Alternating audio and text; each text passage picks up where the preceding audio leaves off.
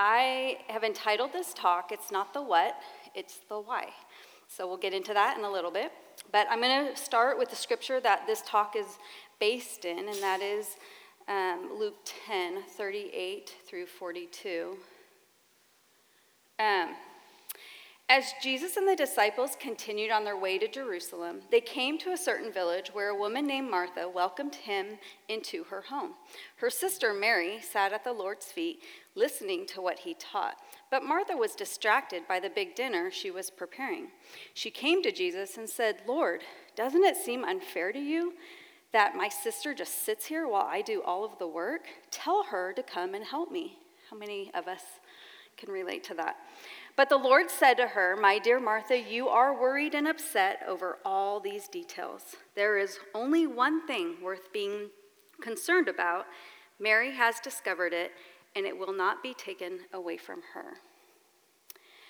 So I've heard this teaching, you probably all have too, many, many times. I've done a ton of Bible studies on this passage of Scripture. And honestly, I've heard it one way, basically the interpretation, and that is Martha's priorities are wrong, and Mary is doing the right and the good thing. The problem is that I have always related to Martha, never Mary. And I have struggled every single time that I have heard this being preached on, or even just reading it myself.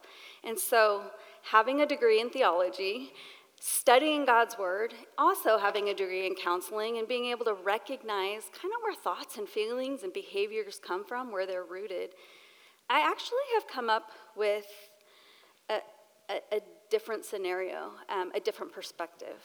And so I want to preface this with, I'm not disagreeing with what most theologians say, that it is absolutely good and right, and it's priority to sit at Christ's feet and listen to his teachings. So be aware, that's not anything that I'm disagreeing with.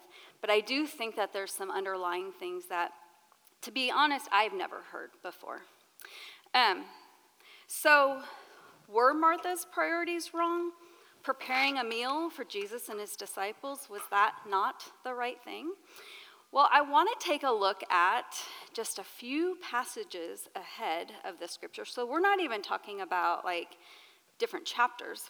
We're in the same chapter, but just a few passages ahead, what Christ actually says about hospitality. So starting with verse 1, it says, "The Lord now chose 72 other disciples and sent them ahead in pairs to all the towns and places he planned to visit. These were the instructions to them." So this is Christ speaking. "The harvest is great, but the workers are few. So pray to the Lord who is in charge of the harvest. Ask him to send more workers into his fields. Now go and remember that I am sending you."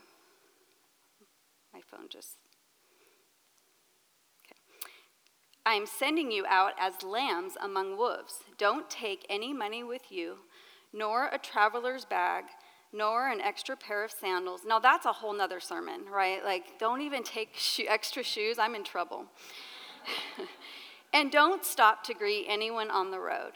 Whenever you enter someone's home, first say, 'May God's peace be on this house.' If those who live there are peaceful, then the blessing will stand. And if they're not, the blessing will return to you. Don't move," key, "don't move forward from home to home. Stay in one place, eating and drinking what they provide.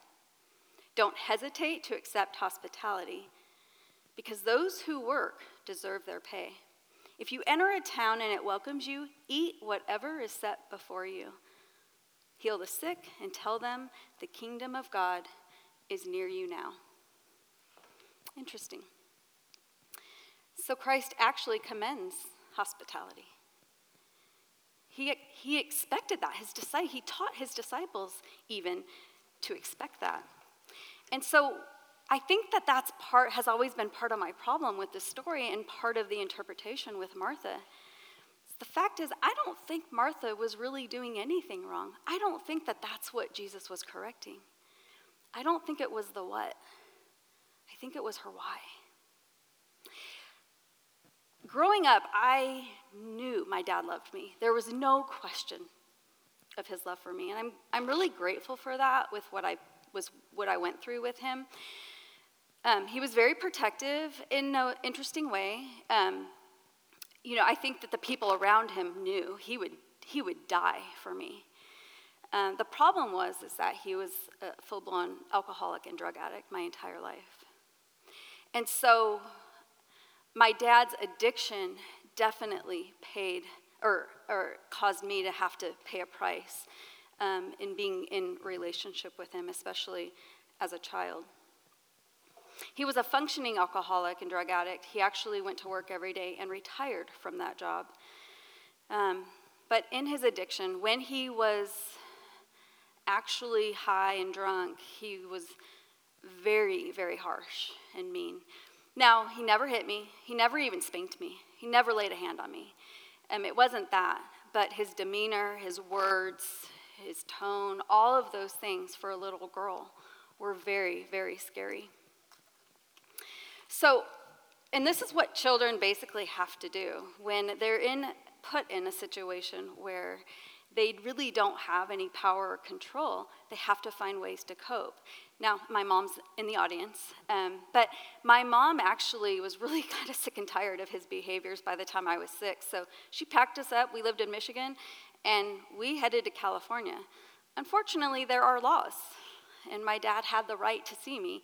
And I don't want to say unfortunately, because I truly, truly love my dad. He's no longer here, but so in the summers, the court order was that I would go and spend every summer of my childhood with him, which actually took away any level of protection, right, from his addiction. Like my mom wasn't there to be able to cover me or protect me.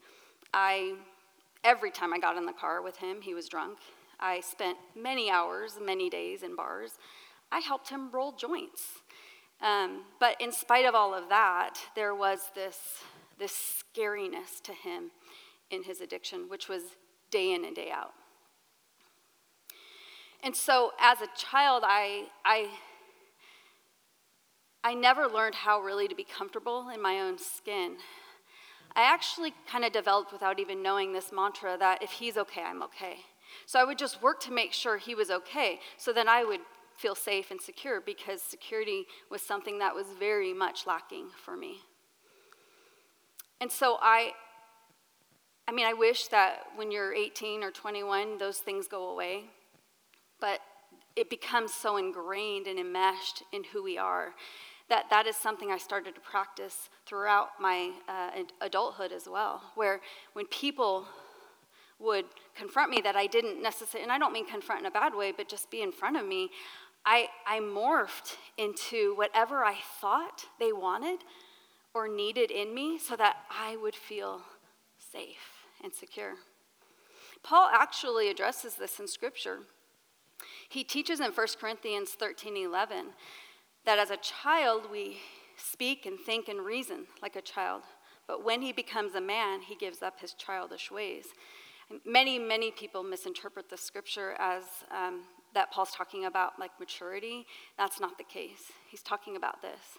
He's talking about childhood coping mechanisms that you kind of have to do to cope and survive, but they no longer work in adulthood. They don't serve the relationships between adults. And so we have to learn how to put those things away. But you don't know what you don't know. So I want to share an example of how I operated day in and day out as an adult. This is a really minute example. It's almost funny, but it's critical. I chose this example because I think everybody at some level kind of faces these types of situations. Not to say that you do what I do, but maybe there are some that do or did. And so I want to share just because I think it's more relatable. So in my early 30s, I was still, like Paul said, thinking and reasoning like a child. And that's, remember, is just when I'm triggered, right? So when we're triggered, that's when those childhood tendencies come out. It's not to say all of the time I was, irrational and emotional and, that's not the case, but it's just when those little triggers come up. So I was room mom for my boys' school. There was one year that all three of my boys were at the same school. I was room mom for all three. I was there all of the time. I was doing parties and events and all of those fun things. And as a matter of fact, the next day of this particular day was our Harvest Festival. Interesting. So it was right around this time of year. And I had my own duties because I was, working and there all of the time for the festival. And it was a major fundraiser for our school, so this festival was a big deal for all of us. I was picking up the boys, and I also was a tutor, so I had to get them home, get them on their homework, because I had rows of kids coming in hour after hour to help tutor. So I see about 15 feet away this woman who's the PTA president. And we made eye contact, and I was like, oh no. It was too late to get out. It was too late to run away. I knew she wanted something. And so she found me, and she was in a panic, and she said basically that the mom that was supposed to make and bake, those were the rules, the cookies for the fall festival the next day, dozens and dozens and dozens, that she fell ill. And so she couldn't do it. And please, please, please, is there any possible way that I could just save the day and do this for her? And, I'm thinking all the things that I have that evening, and I look her right in the eyes, and I say, absolutely, absolutely. So the next 10 seconds, to be honest, and this went in my childhood with my dad, the next 10 seconds is what I lived for. Thank you. You're the best. I was safe. I was secure. She liked me. I was doing something good. Maybe it even looked Christ-like. And so I went home, and I was angry, frustrated. Truly, I felt like a victim, that I had been cornered and coerced into something that I didn't have the time or the resources to do. And that was the theme of my life. The self-talk was, why me? Why do people always ask me? I don't have time for this. I don't have the energy for this. I don't have the money for this. But here I am, finding myself doing it again and again and again. You see, I never learned how to do things from a place of love and joy. It was always out of a need to feel safe and to be in control. What I agreed to that day wasn't wrong. It's like I don't think what Martha was doing was wrong. It was my heart. It was my why. Martha may not be as extreme as me. Maybe she was, I don't know. But probably not as extreme as me. But I absolutely see so much of me in her. In most of our lives, our what is not wrong, right? Like making dinner for a sick friend or helping somebody run errands, serving in a ministry, giving financially. Those are good things, and they look Christ-like. But we have to ask ourselves, if we're not feeling any emotions or nothing's going on, then that's fine. But if there's those things going on that we're in conflict over, your heart is not in the right place, and it's time to really check your motivation. So I want to reread the end of chapter 10. But Martha was distracted by the big dinner she was preparing. She came to Jesus and said, Lord, doesn't it seem unfair to you that my sister just sits here while I do all of the work? Tell her to come help me. But the Lord said to her, my dear Martha, you are worried and upset over all of these details. What is better and pleasing to the Lord? I think it was Mary's heart. I think she had pure motivation. Mary was doing what her heart told her to do, while Martha was cooking a meal. Now let's be really honest. And I was going to entitle my talk, Somebody Had to Make the Meal. Really? Is that really the wrong thing? Is that what Jesus was correcting? I don't think so. Somebody had to cook the meal. They were expecting it. But it was her heart. It was her why to please from a wrong position, a wrong place. If I had said yes that day with a different heart, it would have absolutely played out so differently, right? Like I walked onto that school campus happy, excited about tomorrow, getting my kids. And I left so angry and resentful. If my heart was to make these cookies because I love the school, I want to support our fundraiser and our event, and I do want to be a helper, then it would have been the right thing and it would have been the right motivation. And none of those things would have happened. I think as believers, so often, and it might not be something that is super conscious for us, but it's definitely subconscious. I think that we get caught up in believing that saying no or saying what we need is actually ungodly or unkind. And so I've come up with 4 steps, basically. I don't know what to call them, but 4 steps to work towards walking in love and pure motivation. And when we walk in love and pure motivation, then what happens is we start to actually operate more in who we are and in what we need. The truth of the matter is, until I realized this, nobody knew me. Nobody knew me. They didn't know the true me. As a matter of fact, I didn't know the true me. I never allowed it to come to the surface. So the first step is think about and list the reasons why you're about to say yes or move forward. So, for example, if we're listing reasons like, or we're operating in reasons like, I want them to like me, or I don't want to have to deal with people being upset, or I want them to think good about me, or I want them to accept who I am. All of those things are rooted in fear and control. A few years back, not your youth pastor, not your sweet youth pastor, but my middle son. I will say, though, he is sweeter. My middle son is sweeter. He struggled with addiction to drugs. And I can tell you it was the most heart-wrenching time of my life. And so I'm going to share a little bit of this because I want to make a point that's similar to the cookie story, and that is that it can be something that you maybe deal with every day, like little things, people asking you to do things, that stuff.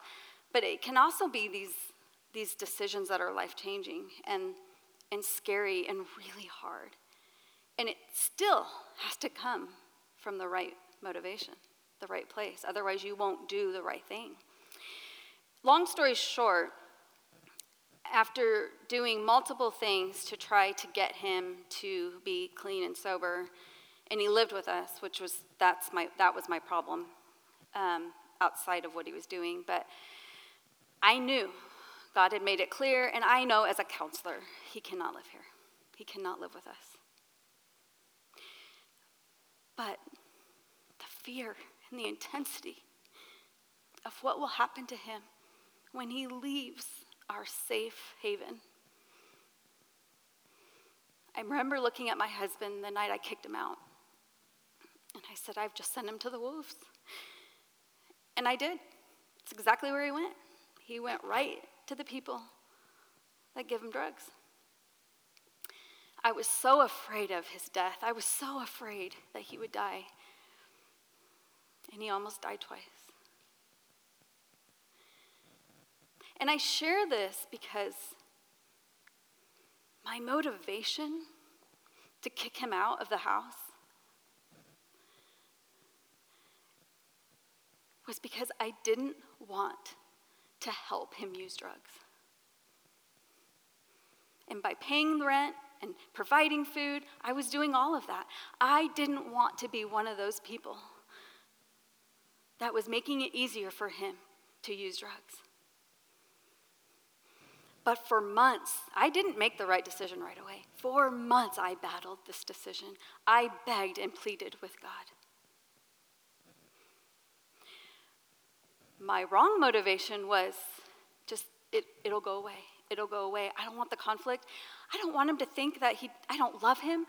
I don't want him to go live with those other people. I want to make sure every night he's home and he's okay. Fear and control.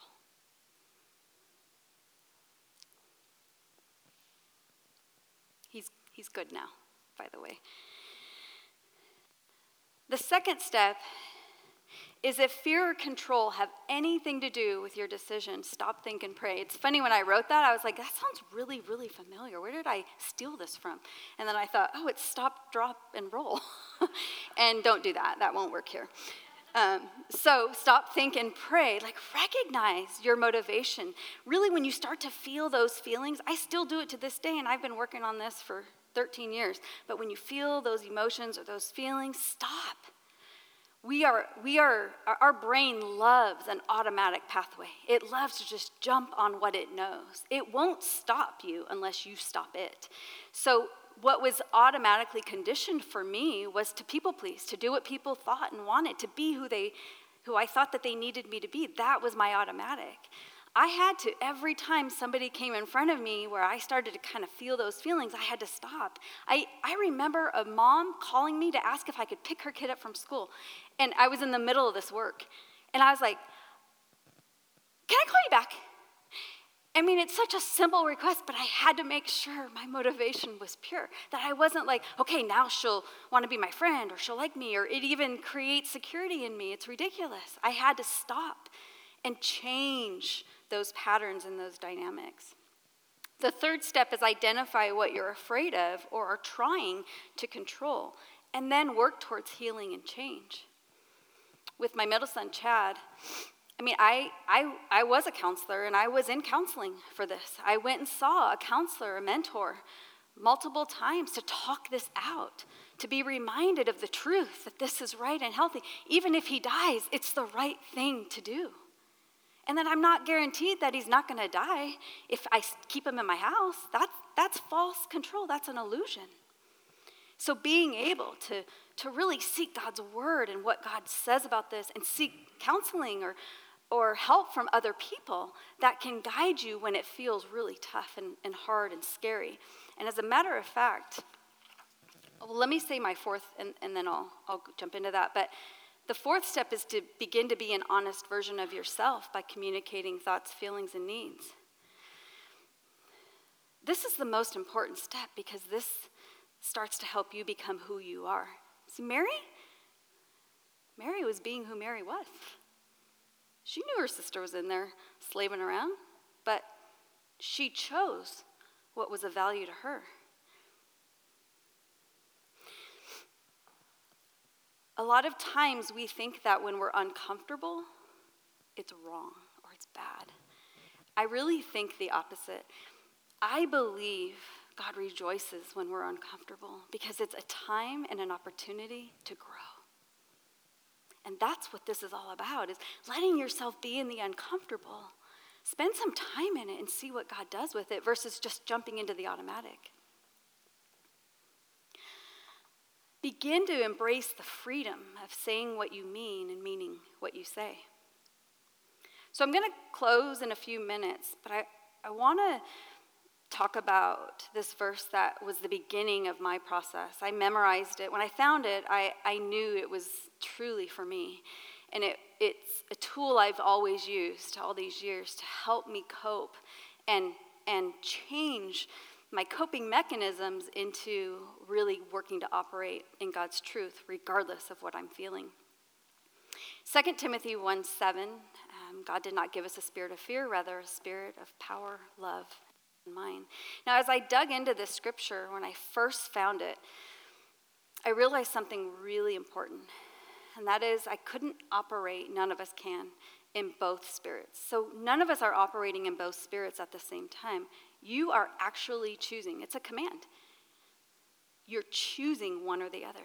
You're choosing to operate in fear, or you're choosing to operate in love, power, and sound mind. Now, a spirit of fear can look very differently for different people. It can look controlling, it can look distant, it can look stoic or cold, it can look anxious, it can look really hyper-emotional. But this is not operating in a spirit of love, power, and sound mind. And sometimes, there might be people even in this room that are like, I have no problem saying no. As a matter of fact, I say no all the time. What's your heart in that? Is that what God wants for us? Like, it's kind of the same thing, even though it's the opposite. If you're a no person all of the time, check your motivation. Why? Why are you saying no all of the time? Are you protecting from something? Are you guarding vulnerability, which we're called to be relational people?